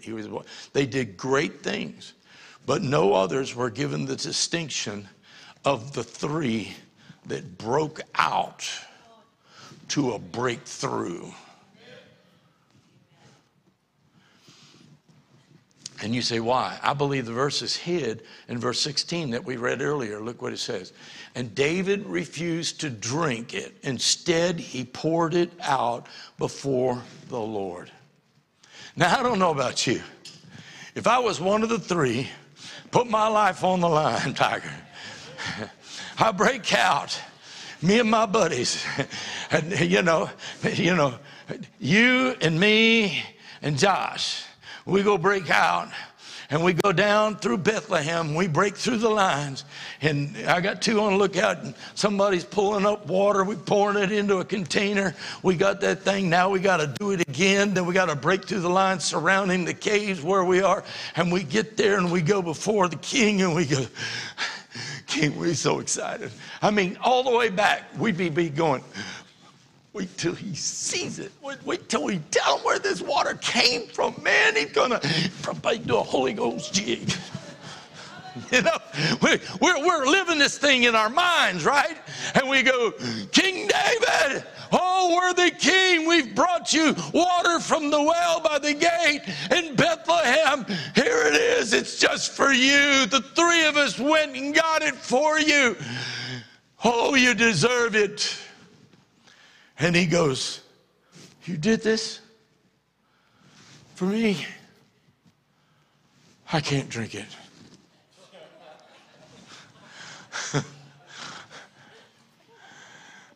I'd be going, give me that bottle. I didn't even taste it. All I heard was how you want. Why did you do that? Why did you not drink it? You said you longed for it. But look what it says. But he poured it out before the Lord. The actions of these three men was not to be consumed upon their glory. God received honor for it through David's actions. The other 30 men are spoken of in heroic deeds, and the fame was brought to them. But this deed, these three men brought glory to God by their actions. David chose to pour the water out as an offering to God rather than consuming it upon himself. And verse 17 says, the Lord forbid that I should drink this, he exclaimed. This water is as the precious blood of these men who risked their lives to bring it to me. So David did not drink it. The cost of the water was so great that only God was worthy of the honor of the action that those three men did. And when you go after God with everything in you, breaking out from the status quo, breaking free from the constant state of defeat, and breaking free from the never-ending life of being conquered and downtrodden, not only will you break through to a new position in your life and walk with God, God will receive all the glory and all the honor from it. Jesus said, whom the Son sets free is free indeed. The place of breakthrough is so much beyond anything that you or I could even begin to imagine. For the scripture says, no eye has seen, no ear has heard, no mind has imagined what God has prepared for those who love him. And that's not over in the sweet by and by. That's right here in the nasty now and now. God will walk with you through the valleys. He'll walk with you through the furnace. He'll walk with you through the floods. He'll be there for you, and he will show the strength of his right arm on your behalf because you have resolved, God, I want you and nothing else but you will do.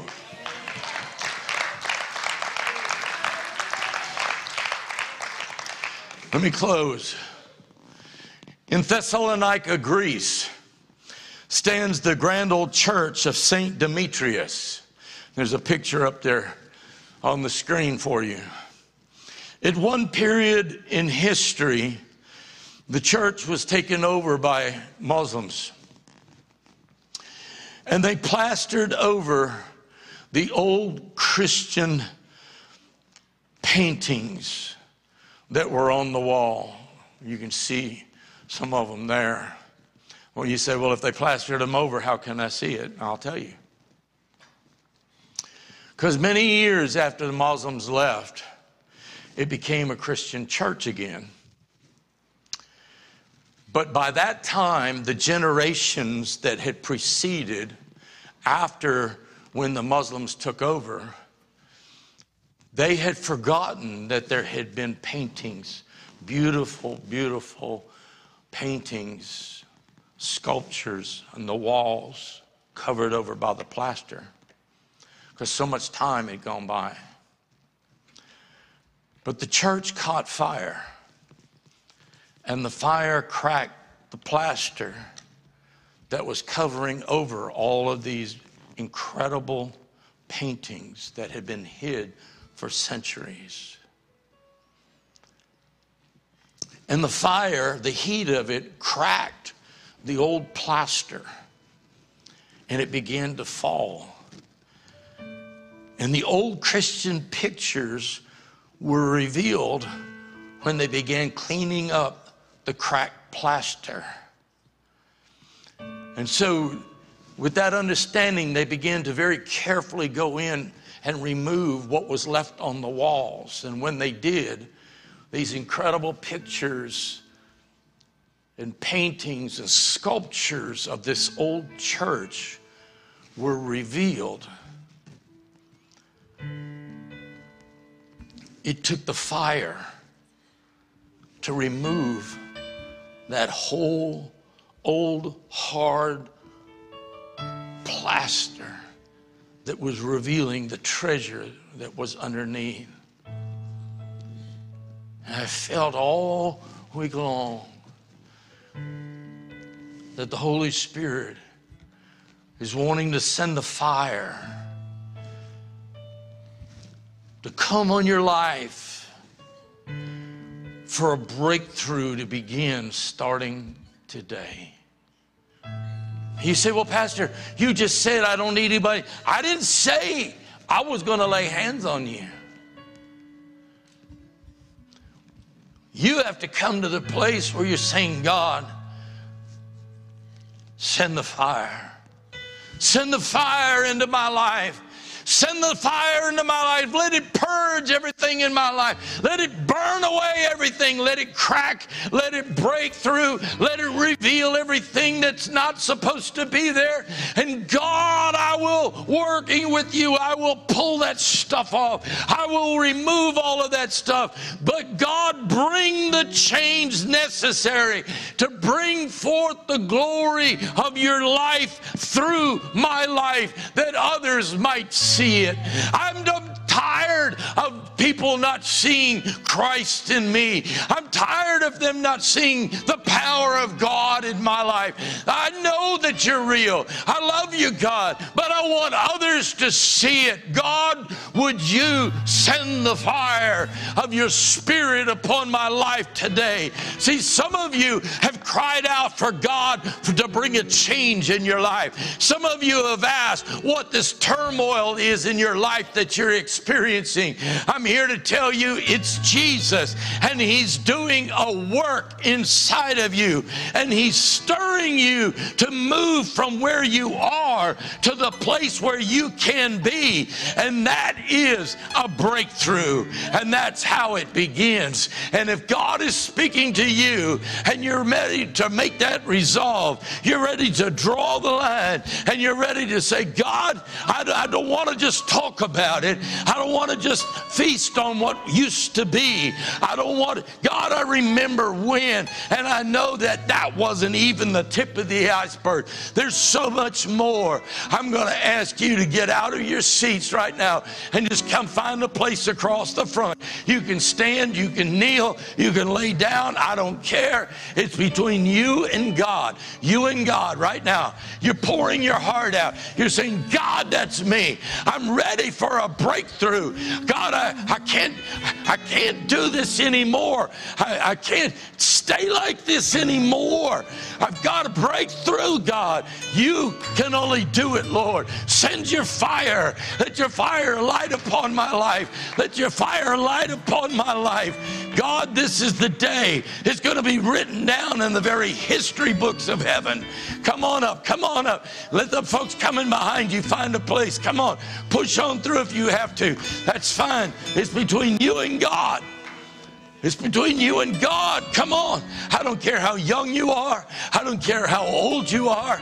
I don't care how long you've known God, you haven't, or if you're brand new in God, it doesn't matter. He doesn't look at that.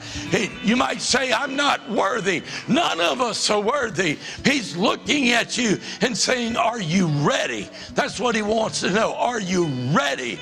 God said, if you will come after me with all your heart, I will be found, and I will bring you out of the realm of captivity, out of the realm of the same old, over and over and over, and I'll bring you into that which is fresh and new.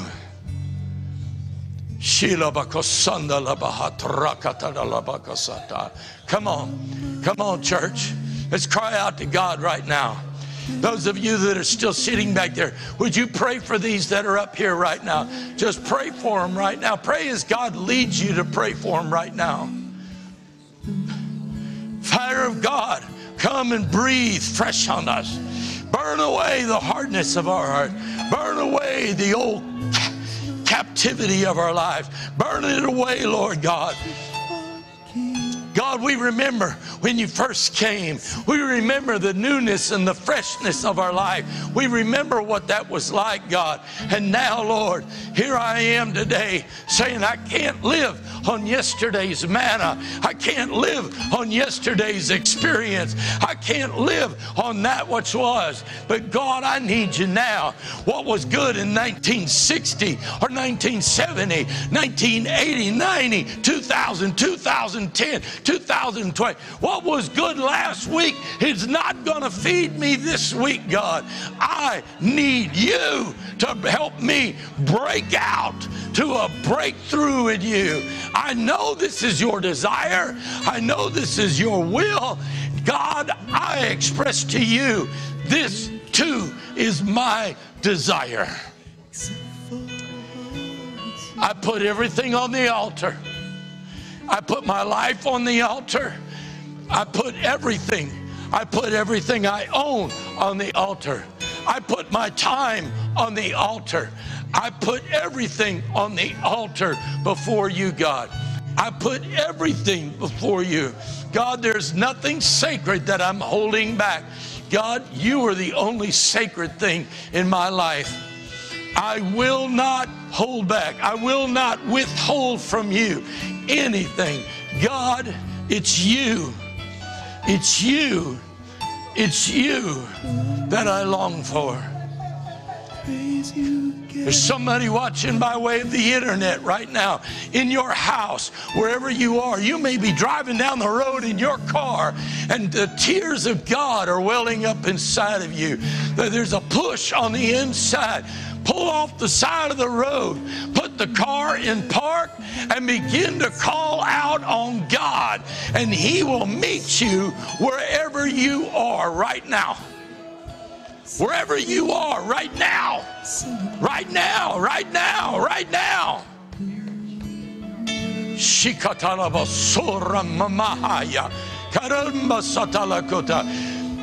With joy shall you draw waters from the wells of salvation.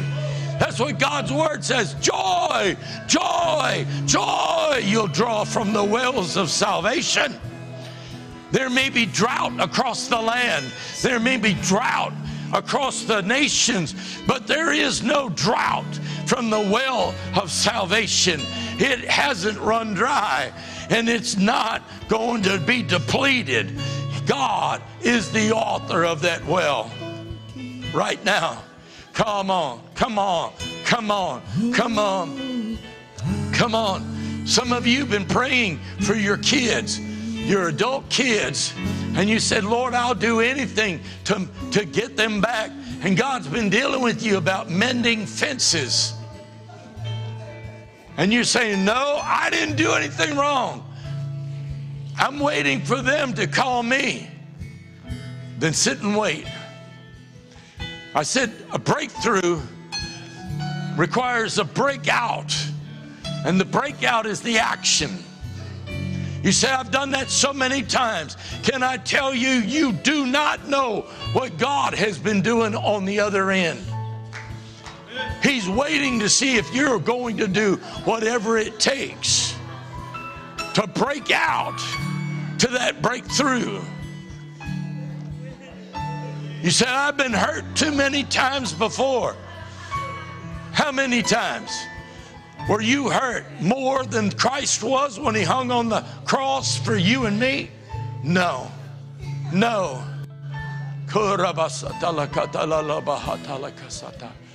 on. Come on. A few more minutes. Come on. Come on. Hallelujah. Hallelujah. So I throw up my hands and praise you again and again. It's all that I have is a hallelujah. Hallelujah. And I know it's not much, but nothing else fit for the King. Oh! Except for a horn singing hallelujah. Hallelujah. So I throw up my hands and praise you again and again. Come on. So that I have is a hallelujah. Hallelujah. And I know it's not much, nothing else fit for the King, except for a horn singing hallelujah. Hallelujah. And though I throw up my hands, praise you again and again, 'cause all that I have is a hallelujah. Hallelujah. And I know it's not much, I'm nothing else fit for a king, except for a heart singing hallelujah. Hallelujah.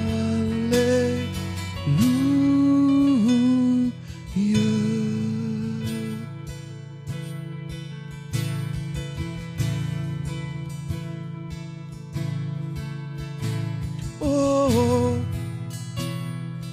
oh yeah, oh yeah. Hallelujah, hallelujah. And I know it's not much, nothing else fit for a king, except for a heart singing hallelujah. Hallelujah.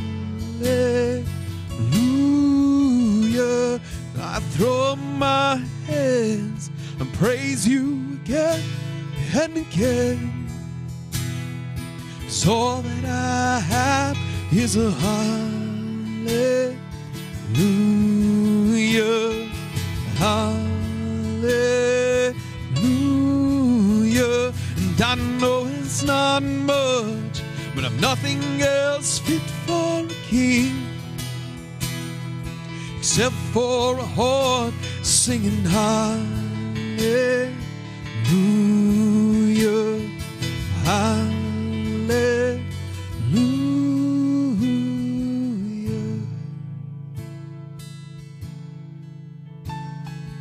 Come on, my soul, don't you get shy on me. Lift up your soul, 'cause you've got a lion inside of those lungs. Get up and praise the Lord. Come on, my soul, don't you get shy on me. Lift up your soul. You've got a lion inside of those lungs. Get up and praise the Lord.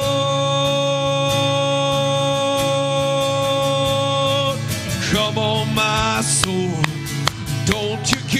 shy on me. Lift up your soul, 'cause you've got a lion inside of those lungs. Get up and praise the Lord.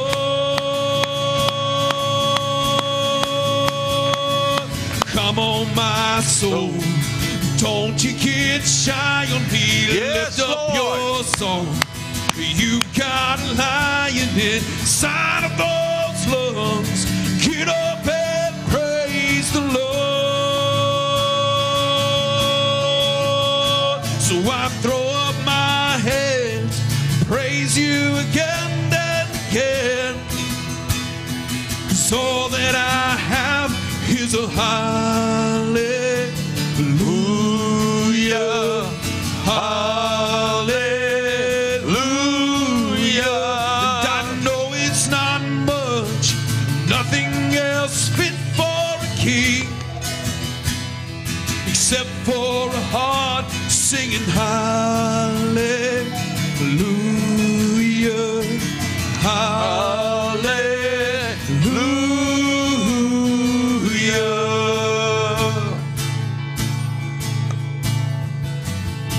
My hands praise you again and again. Except for a heart singing Hallelujah. hallelujah. Hallelujah. And I know it's not much, nothing else fit for a king, except for a heart singing hallelujah.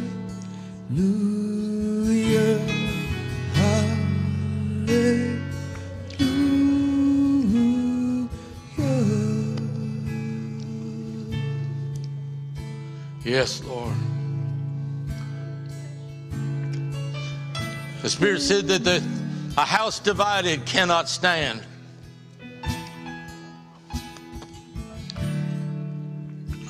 As we're singing that last part of that song,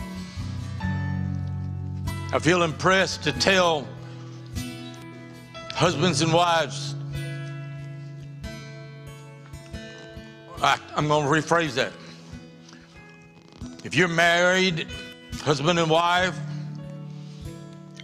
and there's been division in the house, there's been unrest, when you get home, you need to stand in the middle of your home and you need to look at one another in unity together, and you need to take authority over that spirit of divisiveness and get the pride out of the way and make a determination from this day forward. In my house, we are going to serve God. We're going forward after God. Now, somebody might say, but I'm not married. Here's what I felt checked when I first said that.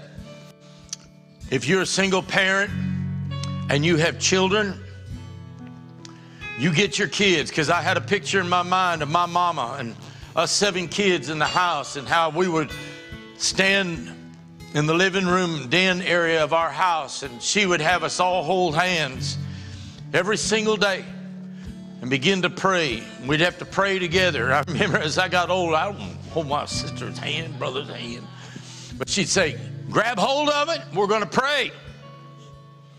Man, Mama meant business when she said that. But I just saw that in my mind, and I thought, if you don't have, if there's not a husband and wife in the home, but you have children, and there's a spirit of divisiveness in the house, unrest, and you get them together and you unite together in prayer and take authority over that thing and throw it out. I mean, take it to the back door, kick it out. It doesn't belong. Get rid of it and don't allow it back. I just believe God's in that. I believe God's in that. Because you're not going to get a break out to a breakthrough if you're divided, if there's division, if there's unrest and unruliness and things going on. you've got to take authority over it. And you've got to remember to break out is action to bring you to a breakthrough, which is a place. You're wanting peace, you're wanting the presence of God, you're wanting all that, then you've got to take action. And I'm just I can't command you, but I'm suggesting strongly by the Holy Ghost that you do that. Amen. Amen. I believe today's a life-changing day. I just believe God. Whew. Yeah. I don't want to dismiss. If you have to go, you can go. Worship team, thank you so much for providing this moment. Father, we bless you and we praise you. We thank you for your goodness. We thank you for your faithfulness. We thank you for your mercy and your compassions that fail not. Day after day, they're fresh and new every single morning. Pray, God, we pray for all the small groups that are meeting. God, we just pray that God, you would show up powerfully in those meetings and mighty in those meetings and meet the needs of every single person there. God, let it be centered upon you. And Father, we again pray for our nation this week. God, that people with right thinking and would not shrink back from their responsibility, would vote and speak out for doing so, and that God, you would begin to right things up, right like a ship that's leaning to one side, just listing to one side. God, you begin to right that thing, and we give you the praise and the glory and the honor, for we ask it in Jesus' name. Amen and amen and amen.